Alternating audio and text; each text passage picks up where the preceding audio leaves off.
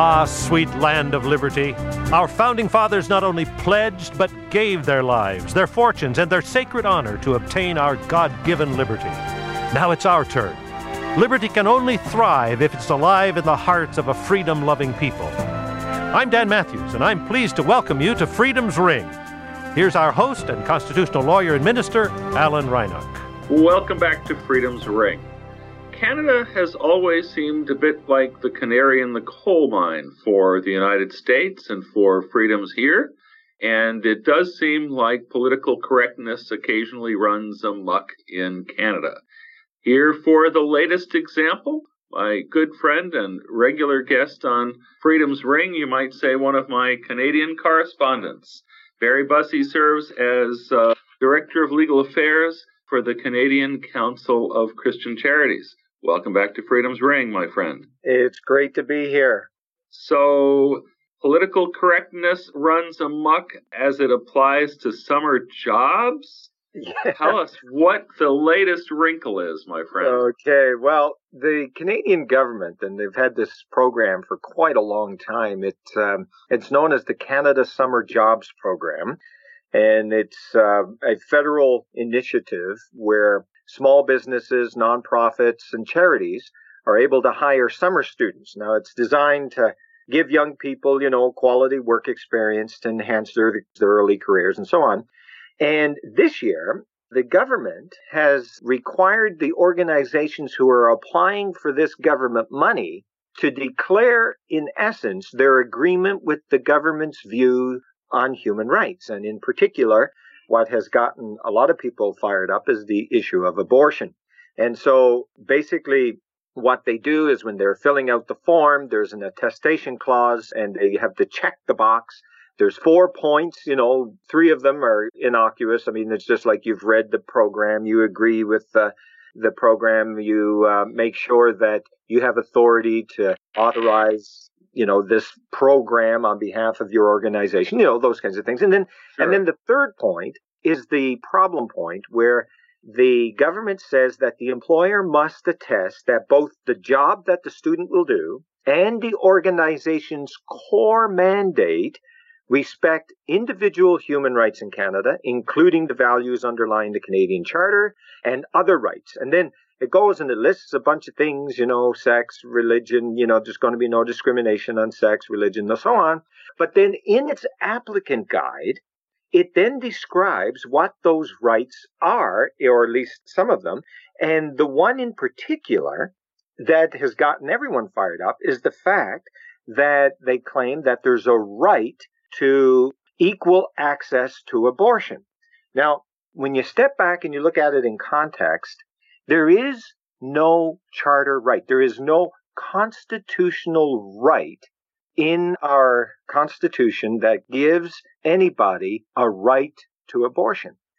Back in 1988, the Supreme Court of Canada had its Morgentaler decision. It's kind of like the Roe versus Wade kind of decision, but it actually did not say that the Constitution gives a woman an absolute right to abortion. But what it said was that the particular criminalization of abortion was unconstitutional, but it said that the state did have an interest in the unborn child. Well, they didn't use that term, but they used, the fetus and so forth. Sure. And so the court actually punted back the abortion debate to the legislature, to Parliament, and just said, okay, look, you guys come up with a better law than what you have now. And so I wish we had done that in the United States, and left the abortion issue to the legislatures to kind of work through it. But instead we have this kind of fiat from above.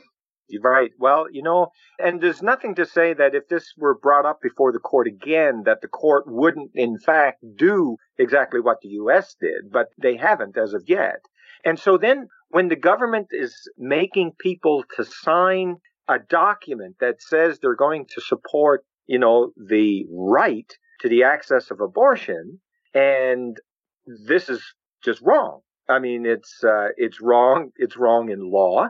And it's also wrong in the sense that government money is now going to be subject to whether or not you have the right opinion on these matters. Now, just to step back a little bit, the reason why the government did this was a number of years ago, the government was giving money, and so some advocacy groups in the pro-life movement received a number of these grants. And so they were hiring students, and the students were going to university campuses, and they were going into various public areas, and they were holding up huge, massive signs against abortion, and they had, some of them were very graphic pictures, of aborted fetuses and so forth. And the government was then challenged by some media saying, like, here it is, this current government classifies themselves as a feminist government. It, has Trudeau's cabinet is 50% have positions in his cabinet, which is fascinating because only 25% of his party that were elected had women, so 25% women, but nevertheless 50% of the cabinet positions are held by women. And so he's got this big desire and thrust, as it were, for government policy, be supportive of feminist policies. In fact, when the Trump administration took back some hundreds of millions of dollars for women's reproductive rights and so forth, i.e. abortion, overseas, the Trudeau government moved in, and I don't know if they covered all of what Trump took out, but added $650 million Canadian into that program. So this was seen as a kind of an embarrassment, as it were, for the Trudeau government to be giving these summer grants to some of these organizations that then were pro-life. But so then they put together... So it's pretty clear, Barry, that the purpose was to deprive pro-life organizations of participating in the program? No question about it. And I think what happened was the government, that was their target, but they ended up spreading the net so wide that they took in everyone. And I think, if the government, for example, said, well, we're not going to give any money to any political advocacy organization or something like that, then, you could work it out as long as, you're going to do it on both sides. Right. So in other words, you're not going to give money to the pro-life, but you're not going to give money to the pro-abortion either. So in American constitutional law, we talk about viewpoint neutrality, that the government can't be, picking messages or messengers, that they have to be neutral as far as viewpoint. Mm. And I think that's kind of the idea that you're talking about. You can exclude all political action groups, but you can't pick and choose winners and losers. Exactly. There shouldn't be, as citizens, we're all entitled to whatever government gives us, whether it's, licensing, whether it's funding, whether it's status, and so forth.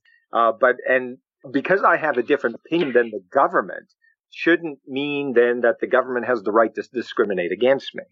And so what's happened is that we have been involved in, obviously letting people know about this issue, but there's hundreds of Christian charities now and other religious charities across the country that are refusing to sign on to the government's attestation on the application form. And we are getting notification now that the government is in fact denying those applications. They won't even receive the application, saying that they're ineligible because they're incomplete.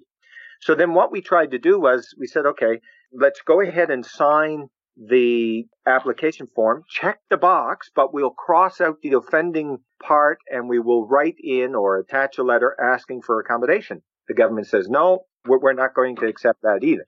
So now the ante has been raised, and I can tell you that there has been one lawsuit filed, but I expect there will be more on this in the coming days, perhaps in the coming weeks. We will be making some announcements with respect to what the Christian community is going to do on this. Because, you see, what is so offensive with this, Alan, is that not only are religious people upset about this, but we're getting tons of support from the mainstream press who are saying, look, we don't agree with these religious groups on their position on abortion, but we do not want to have a government that is making government programming subject to having the right opinion. This is just totalitarian, and all of the reporters that I have talked to, and I've talked to many, and I've been interviewed on TV stations, they